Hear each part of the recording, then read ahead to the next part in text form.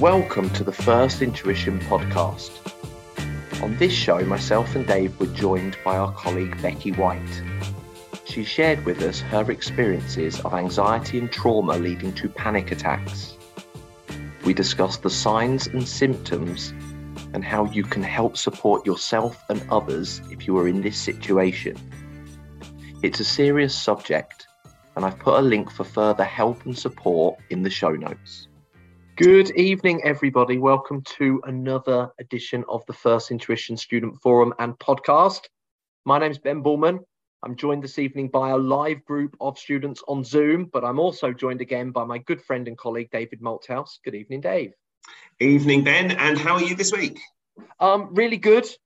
As we're recording this live on the Wednesday night, we've just had the unexpected, rather sad bank holiday for the funeral of Her Majesty Queen Elizabeth II, but managed to have Monday where I did log in and do a couple of bits of work, but was at home with the family for most of it, watching the stuff unfold on the telly.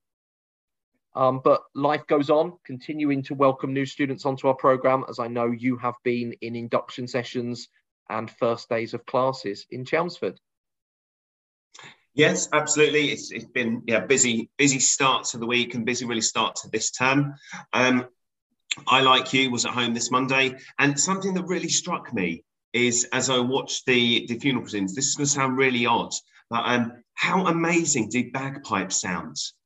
And it's kind of like when bagpipes are played really, really well, as they were on Monday, I just thought it was just a phenomenal kind of like wall of sound, massive music that was really moving. And when you contrast that to some kind of like someone trying to play them in a bit of an amateur basis, and you can hear it squawking everywhere, it just makes a huge difference. And I said to my wife, it's the only thing that I can compare it to is the difference between bagpipes played really well, which sound amazing, and bagpipes played in an amateur way, which sound horrible. It's like the difference between an orchestra playing the violin and a child learning it for the first time when it just sounds like a cat's being strangled. So that just blew me away. The sounds, the sounds of in fact, all of the sounds all the way through Monday. I thought that, the music just sounded absolutely awesome. But I know the thing that's been on everyone's mind this week, Ben, and I can't count the number of people that just stopped me in the street to ask the question. Last week, you were in the back of your car, and you were about to go and watch your daughter play netball. I think everyone is wondering what actually happened. So, how was the game? The game was great. She played the whole match, which was really, really good, actually. And this is a ladies' match that your very young daughter was playing. For a ladies' team at 13.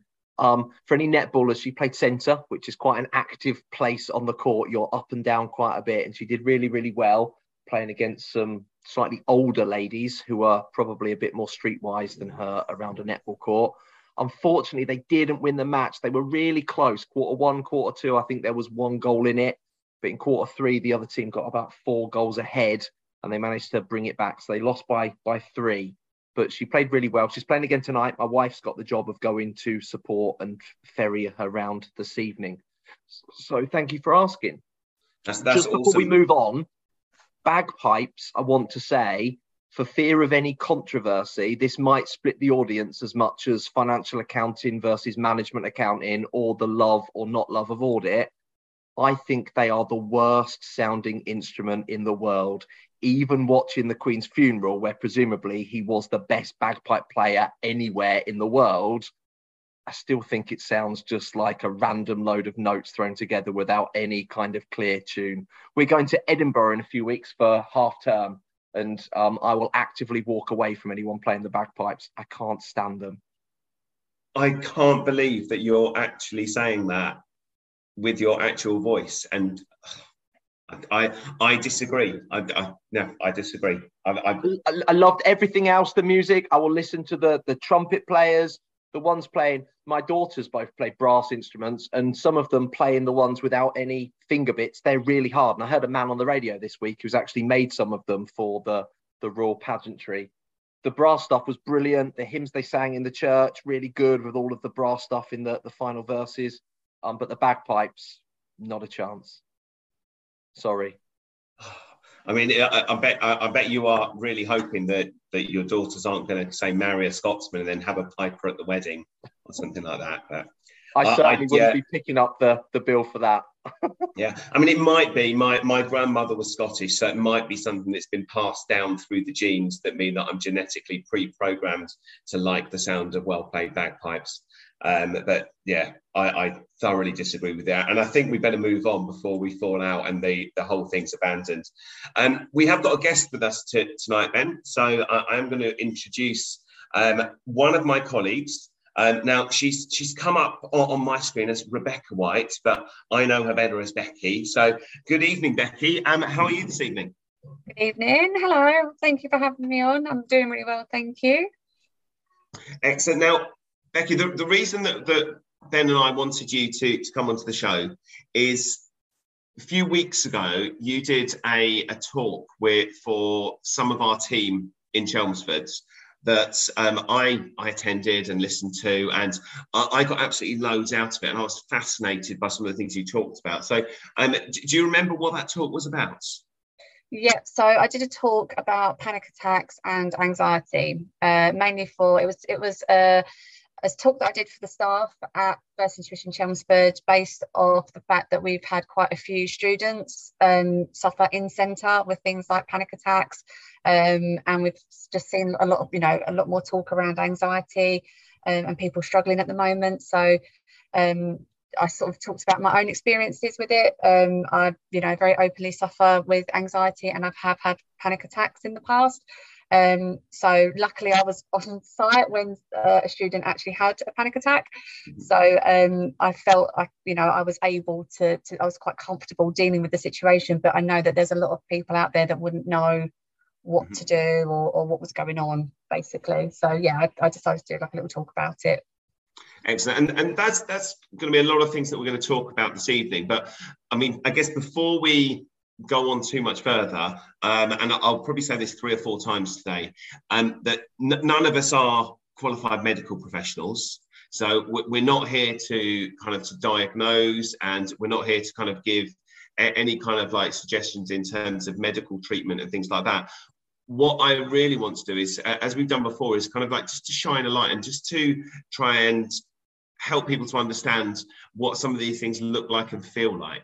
And it's something that I know we've done before. And we've talked about things like depression, and it sounds crazy, but until I was probably in my 30s, I didn't really know what depression felt like.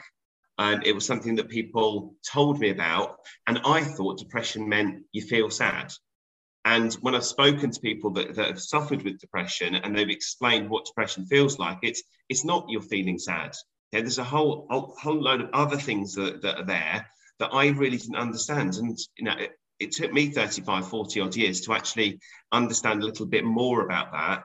And I wonder how much more feeling there is around things like anxiety, things like panic attacks, where people think they're one thing and actually there's something quite different. But before we get there, Becky, we always like our guests to give a bit of background.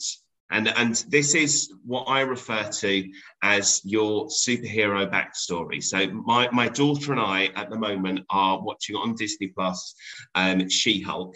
She will only watch superhero programs at all if there is a female superhero. So she won't watch anything with a male lead, but anything with a female lead she wants to watch. So she's really into She-Hulk at the moment. So we know that She-Hulk got her superpowers by being exposed to the Hulk's blood, and as a result then took on some of the powers. So from your perspective, this was our superhero movie, and you've got that 5 minutes to describe your backstory as to how you got here and got the powers you've got. Okay. What would that movie look like, Becky? I feel like you're all going to be a bit let down now and a bit disappointed. Is it not a radioactive spider? But I mean, in terms of my backstory, if you like, before I sort of turned up at First Intuition, I went through a bit of a career change in my sort of mid to late 20s. I absolutely loved school, and I loved college, and I loved learning. I just had no idea what I wanted to do as a career. And I went off to university to do nursing and realised that wasn't for me, and then left, and then I got a job in a hospital, I got a job in an office, I got a job in advertising, I worked in marketing. I just dotted myself wherever I possibly could to try and figure out what I wanted to do. And when I had my son, when, you know, I think he was only, well, it's even just before he was born actually, I decided that I was going to go back to university, but do through the Open University, so that I could carry on working, and it gave me the flexibility that I could, you know, still earn a wage and be able to stay for a house while I was studying, and just took it back to the roots and just thought, what do I love? Well, I love reading, I love English, I love all of that sort of stuff. So I decided to go and do an English degree, and it took me 6 years to do it part-time, but absolutely loved it. And after I got that degree, I thought, right, I'm going to go and I'm going to be a teacher. That's my calling. That's my thing. I want to be in education. And went off, brand new teacher, very, very excited. I think I lasted about 3 months. I realised it really wasn't for me at all. You have to be such a special kind of person to walk into a school and be a teacher. And my hat goes off to anyone that does that job. But I realised very quickly that it wasn't for me. But there were aspects of it that I loved, and I knew that I loved education. I loved the higher education, and so like being in the sixth form and talking to people that are then starting their careers. So that's when I started to look into moving into sort of college education, and that's where I met Dave and Kelly at FI Chelmsford, and I think they took a bit of a punt on me due to my sort of mishmash CV that it was. But you know, I've been there. God, how many years have you been now? I think we're coming up to year 6 that I've been there. Started off in their admin team, and very, you know, pretty much elbowed my way through anything that I could get my hands on to get involved, and just realised just how much I loved working with students and loved working in the environment. And I'm now the apprenticeship manager after working alongside Kelly really closely in the apprenticeship team. And you know, I work alongside the skills coaches, and obviously get on really well with the tutors and the admin team. So what I love about my job is I get to work alongside not just everyone at Chelmsford, but everyone across the FI network. And Ben's familiar with the fact that I, you know, started a safeguarding network. You know, it wasn't enough for me to be a safeguarding lead at Chelmsford. I wanted to get in touch with all the other safeguarding leads around FI. And what's great about that is that I know that I can pick up the phone to Ben, I can pick up the phone to Ginny in London, and you know, Lucy in Leeds, and I can just chat to anybody around the network. And yeah, unfortunately I've sort of made myself that person that I'll just get involved wherever I possibly can. But I suppose that's probably my superhero power, is the ability to get myself involved, even if it's nothing to do with me. I like that. And you said that I probably, you know, all those years ago took a bit of a punt on you. I remember having kind of a discussion with Kelly, and it was Kelly and I who were directors of First Intuition Chelmsford, and we'd interviewed you, and you're absolutely right, it was for an admin role. And when we looked at your CV, we looked at it, and it was kind of like English grads, you've started teacher training, you've had a load of roles in kind of marketing and sales, and we said, this is an admin role, and you know, it doesn't pay a massive wage, and yet you've got all these qualifications. And it was kind of, I remember Kelly saying that she's going to realise she can earn more money after a couple of months, and she'll probably leave and go somewhere else. And I remember kind of like having a discussion saying, wouldn't you rather someone that's overqualified and wants to do the job? Even if they leave, they'll probably be better at that job while they're there. And if they're really good, they'll actually leave the job in better shape than when they came in. And you did that really, really well. Because I remember you came in, and the role that you came in to do, which was an exam administrator role, after 6 months, you'd automated it and put a system in place that we didn't actually need you anymore. And it's kind of like, well, a computer program now does what we'd employed a person to do. But in doing that, you then gave yourself the opportunity to take on other stuff. And to me, that's your superpower, is to be able to take something, do it really, really, really well, do it so that other people or other things can do it, and then move on and do something else, which is how you got to where you are. Because there definitely wasn't a nice career path that says you start as an exam administrator and then you end up heading up apprenticeships, because that's not really a linear ladder that you follow. But one of the things you mentioned there is that you are one of the safeguarding team, and you work across a number of centres. So can you just explain a little bit what what does that actually mean in terms of being part of a safeguarding team? What kind of things are you looking at?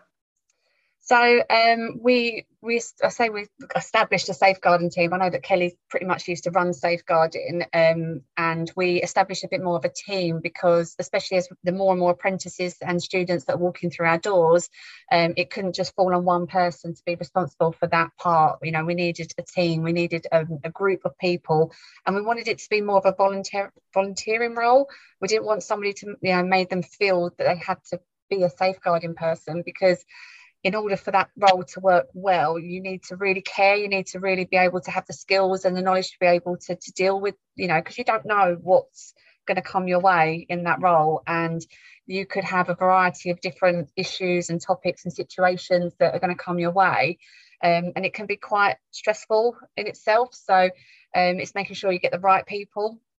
And for myself, I'd worked in schools, I'd been a governor of a school, I'd worked in a hospital, I'd worked with very sick, very young, children. So I'd already had a lot of exposure to safeguarding. So I felt very comfortable.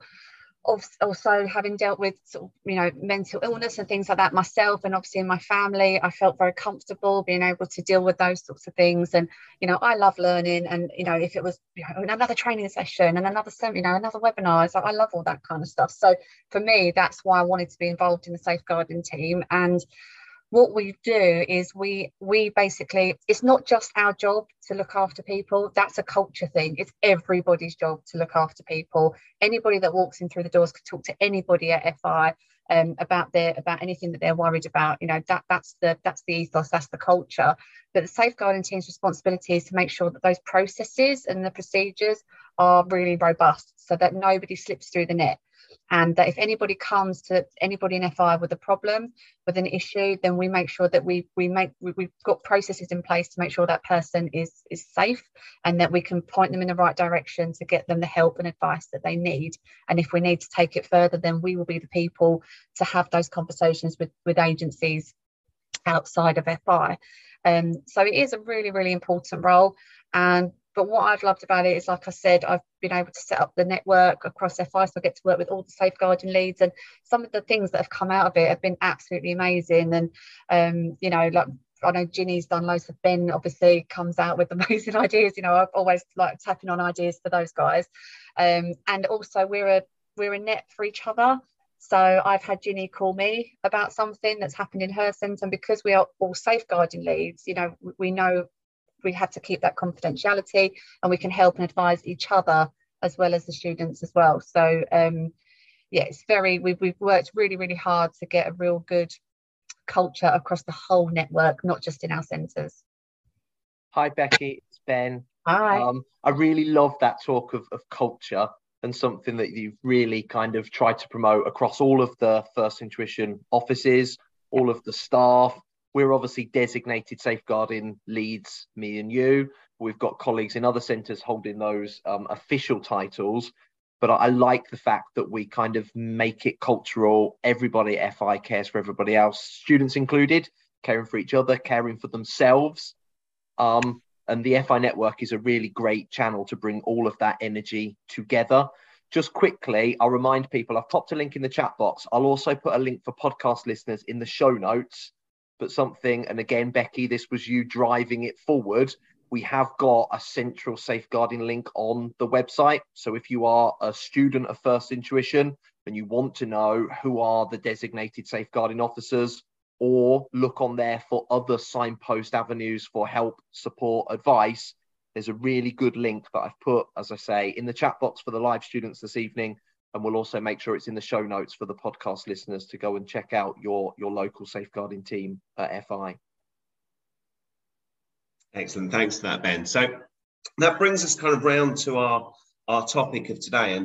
And you said that, Becky, that you kind of wanted to share your experiences with people internally within First Intuition. And what I'd like to kind of explore a little bit is kind of like what those experiences actually are. So could you kind of, I guess it's just, give me a little outline as to why it is, or kind of what happened to you in terms of to bring you to the point that you wanted to share this information? Sure.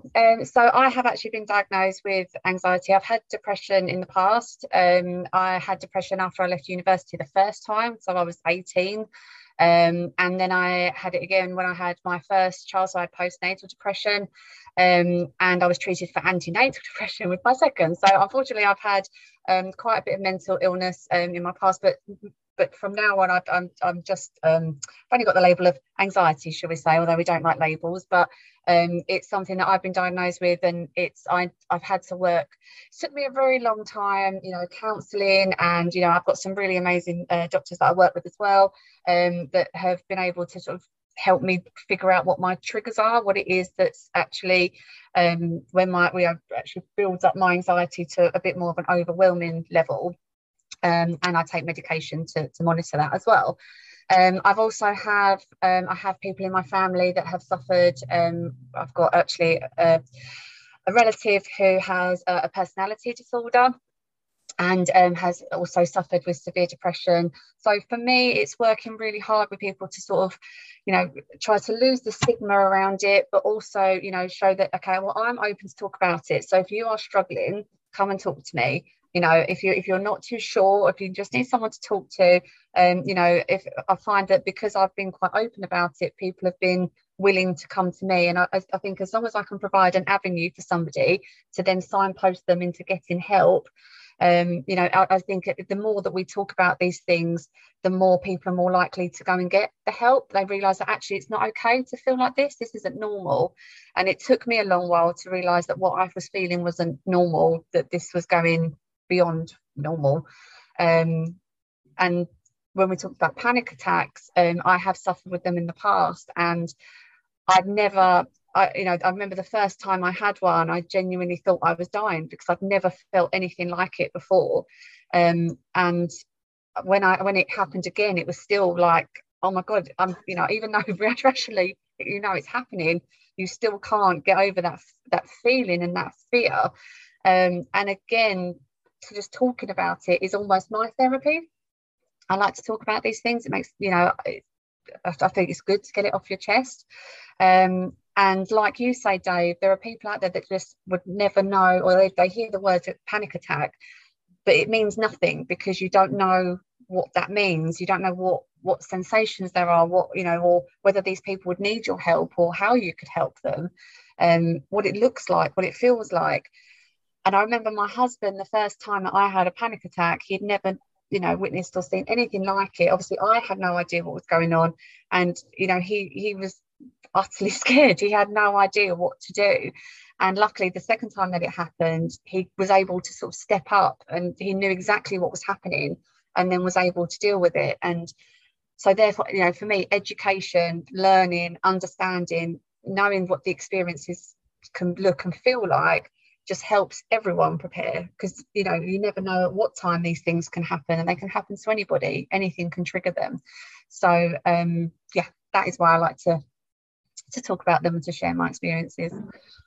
And I love loads of the things you said there, and there were things that very, very closely resonated to the discussion we had with Ginny a while ago, where she talked about her own depression, and she said that she, one of the things that I got for it was that she said that there are 3 things that she needed to help her, and she referred to them as the 3 T's, and you mentioned all 3 of them, in terms of one of them being tablets or medication, one of them just being time, because you can't make yourself well, in the clap of a hand. It is something that takes time. And the other thing is talking. And you talked about counselling, and the same things I think ring true, I think, for a lot of these things. And something else you said is that by sharing your experiences, it really does help people. And I think I've had more people that have contacted me to say that I've helped them by me talking about my experience of failing exams than I ever have by me talking about this is how you pass an exam. And it's that just that recognition that other people have gone through those difficult times makes people think that they can do it themselves. So first of all, thank you for coming along. And I do want to look at kind of what your experience of a panic attack actually was like. So and again, panic attacks are unique. Your experience of a panic attack could be very, very different to someone else's. So I just kind of want to kind of hear a little bit more about that. I guess the first time you had a panic attack, could you explain kind of what actually happened to you and what it felt like to you, and then maybe what it looked like from the outside, if you can, maybe ask your husband or kind of write down notes what your husband said. Drag him in and get him to relay it.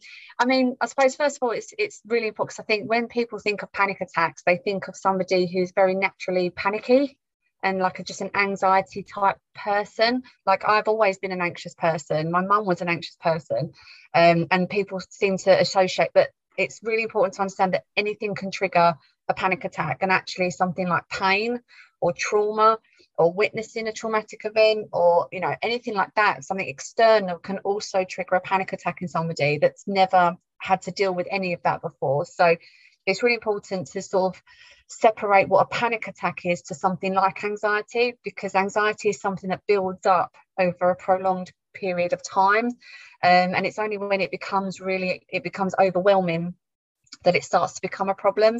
So I relate anxiety as the fog in my brain. Some days it's foggier than other days. So some days I'm able to think really clearly, really rationally, and I'm able just to get on with my day. And other days the fog is so thick that I just cannot concentrate and I can't think rationally. And that's how I describe how anxiety feels within my head. It's just, again, it just helps to paint a picture. When you walk outside and it's thick fog and you can't see your hands in front of your face, you then try and think, if that's in your head, of then trying to get on with a day of work and a day of dealing with the kids and life. So that's the difference. But with a panic attack, it's a sudden urge of feeling that happens very, very quickly, and it lasts roughly around sort of 10 minutes ish, and then you start to sort of come out of it. So it's very different, and a lot of people seem to think like anxiety attack is kind of a thing, and it's not. Anxiety becomes very overwhelming, but then you have a panic attack, which is a very physical thing. So the first time that I had a panic attack was actually brought on by pain. So I had a very sudden pain in my stomach that just came out of nowhere, and I was doubled over, like in pain. Like, I couldn't move. I was really struggling to explain to my husband, like, I don't know what's happened, something's wrong, I'm in a bit of pain. And it was that fear of the unknown, of what is happening to me, that's brought on the panic attack. And for me, I've genuinely thought I was dying. That's probably the only thing I can explain, that there was just that fear of, this is it, this is the end. I flashed, the life was flashing before my eyes, like, this is the end now. Your heart is racing, you're sweating. Those are very common physical symptoms of a panic attack, that your body is going into a state of panic.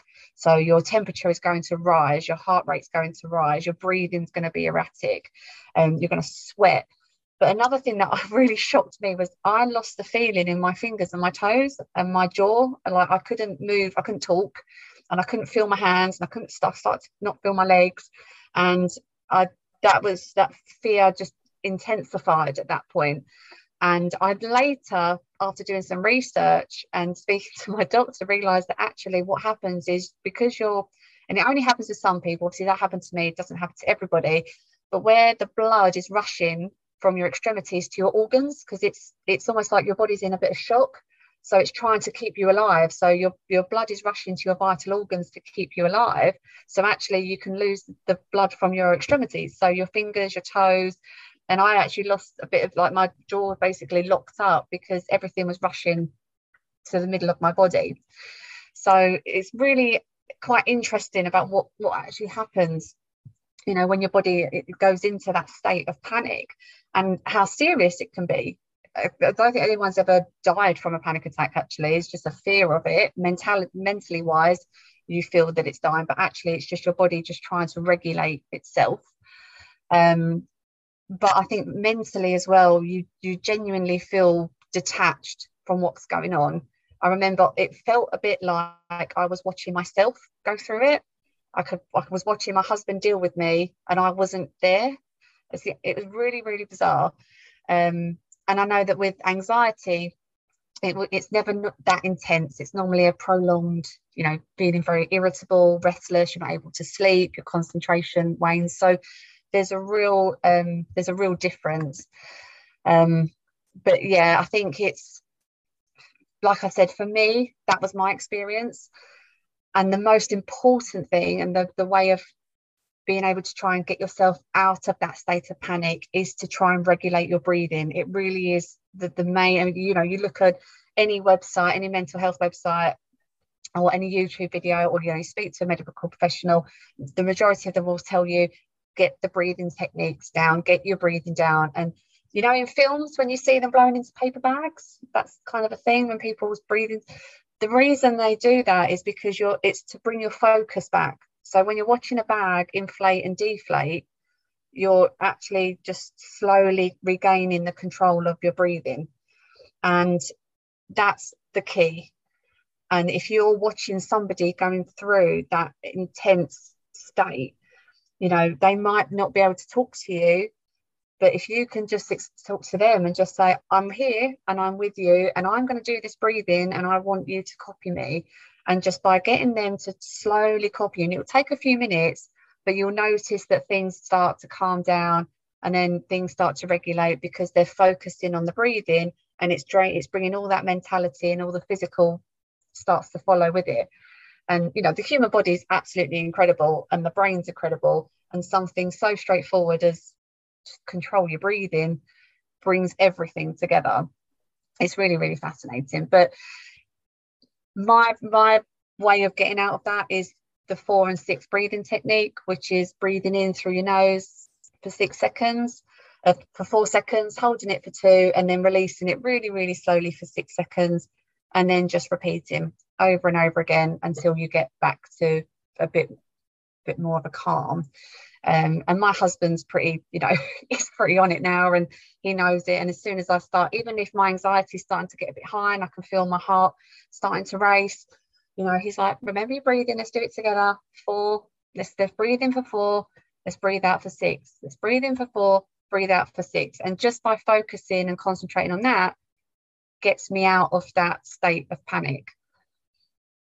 But again, I'm sure really scary when you're there, and scary for anyone witnessing you having a panic attack. Yeah. You mentioned you then had one after that, a second one.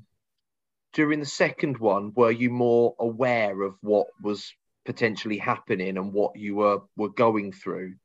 It's weird because because I knew, but because I was in that state of panic, you still feel like you're dying, and you still feel like this isn't me going through it. Like, you feel so detached from it. That rational, again, that fog through the panic is not just fog, it's a storm. It's a thunder and lightning storm going on. It's hectic. So all those rational thoughts, even that tiny little rational thought of, I think this is a panic attack, starts to sort of detach away. So I still needed a bit of support to get out of it, and I wasn't able to get myself out of it, if that makes sense. But once I got over that initial intense surge, I then started to was able to then regulate my own breathing down. I was able to continue the technique on my own to get it down.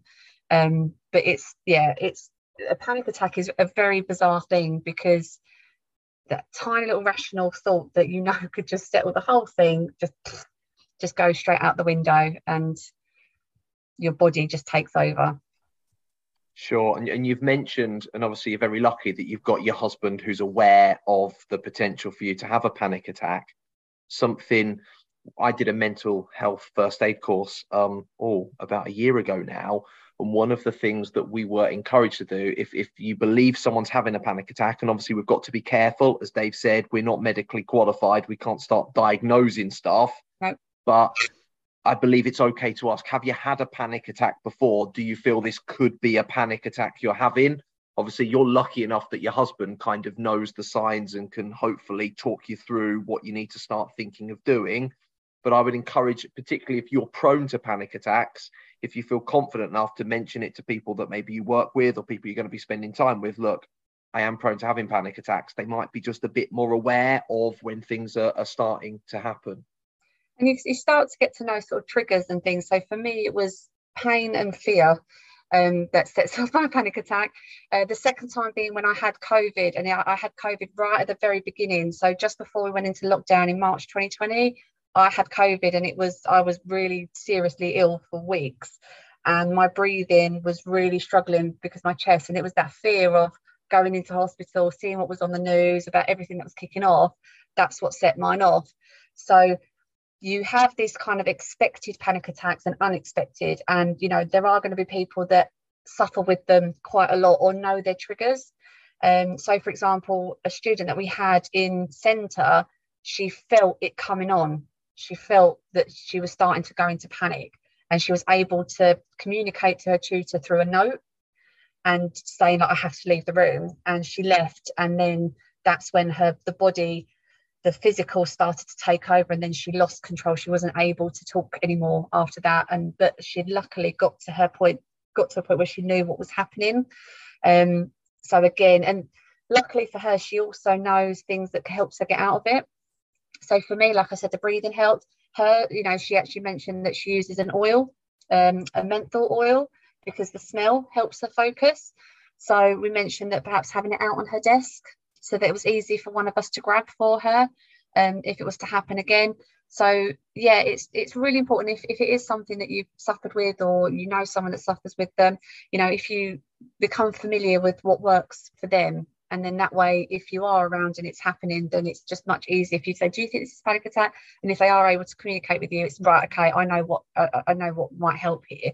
But generally, if it's somebody or it's unexpected, the best thing to do is to try and find them a safe, quiet space for them. So if they're in centre, a classroom, or an office if they're at work, or even if it's like even in the toilets, or just somewhere in a corridor where they can just have a space where they're not going to get hurt, not on top of a stairwell or anything like that.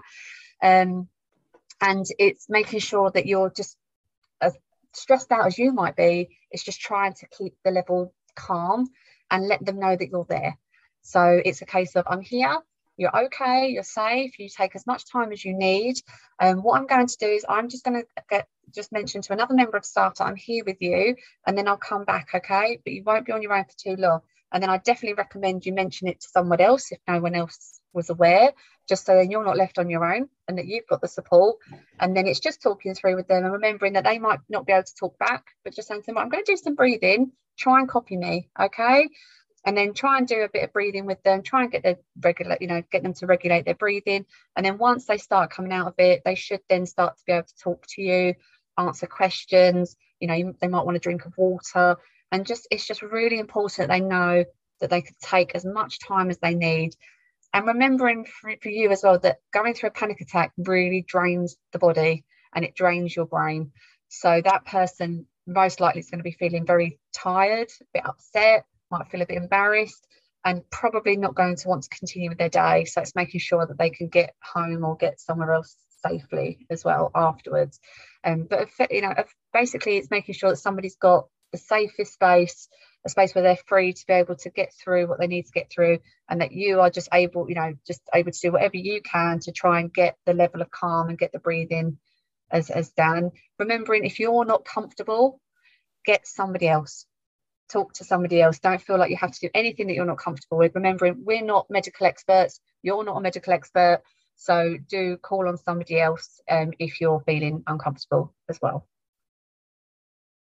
Excellent. Thank you so much for that, Becky. And we are actually running right up against time, and we have got a few lovely comments in the chat box, and people have been asking about dealing with and managing anxiety, which, to be honest, I don't think we're really going to have time right now to be able to go into that in a huge amount of detail, which I was planning to, because I had loads of questions that I still haven't asked, but I was actually kind of like just really sitting back, taking in everything you were saying, and again, really fascinated by everything that you said. I will point people in the direction of a podcast episode that we put together, I think it was last year, which was about dealing with exam anxiety.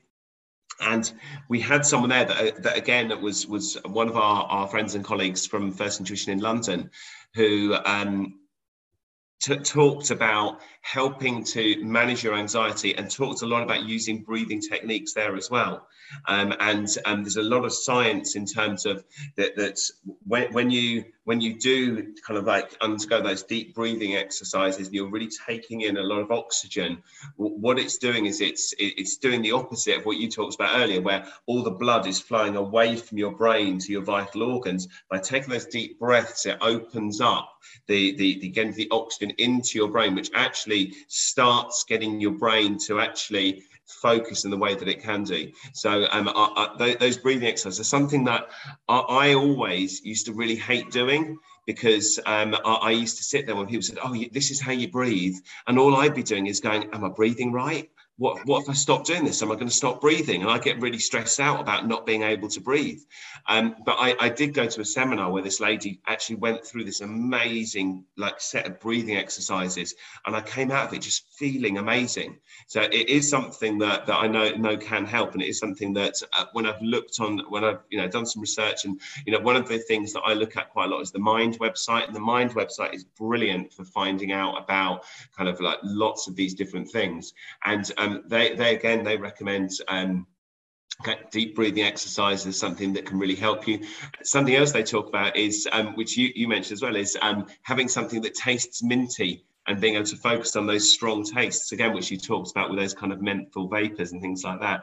Yeah, so anything that can sort of bring focus. So it could be a smell, it could be a taste. One thing that actually works really well for me is colour visualizations. This is something that I learned actually when I started therapy, that actually really worked for me, which was you're doing the breathing in and out, as Dave mentioned, but you're doing a bit of colour visualization with it. So you're thinking of the colour blue when you're breathing in, so all the connotations with the colour blue, or the sea, the sun, the sky, that sort of level of calmness. It's a nice, calm, lovely colour. And then when you're breathing out, you're thinking of the colour red, and that's where we associate the colour red with bad and pain and all those sort of negative thoughts that we're having. So it's that you're breathing in the good and you're letting go of the bad. And actually that actually really, really helps me in times of extreme anxiety. But like I said, it really is trial and error and working what's best for you. And like I said, we have students that bring in sort of them extra strong mints, because sucking and that taste of that mint is a really good focus in those instances. So it's definitely worth seeing what might work best for you. But definitely look up things like meditation and sort of some well-being. There's some really lovely 3-minute videos on YouTube that does lots of different pressure points. That's a really good one as well, when you do the pressure points around your face and your neck, where sort of the biggest sort of stress pressure points are, that can sort of help release some anxiety. So it's really worth having a look to see what's out there and just trying it and see what you think works for you. Excellent, thanks for that, Becky. And the thing that I think we should really stress is that the advice is that if you believe you've had a panic attack, then you should really see someone. So you should really be seeking some kind of medical support, just so that people can make sure that they know exactly what you've gone through, and so that they can help you by putting in kind of preventative measures, and they can help you with any kind of diagnosis that's needed. So it is something that if you are in a position where you've had to go through something like that, don't suffer alone. It's make sure that you are seeking help. There are people out there that are able to help you. We will put some links to kind of some of the charities that we work with in the podcast notes. But on that note, we have reached that time where we have to call a close on proceedings today. So first of all, thank you so much, Becky, for sharing your story with us today.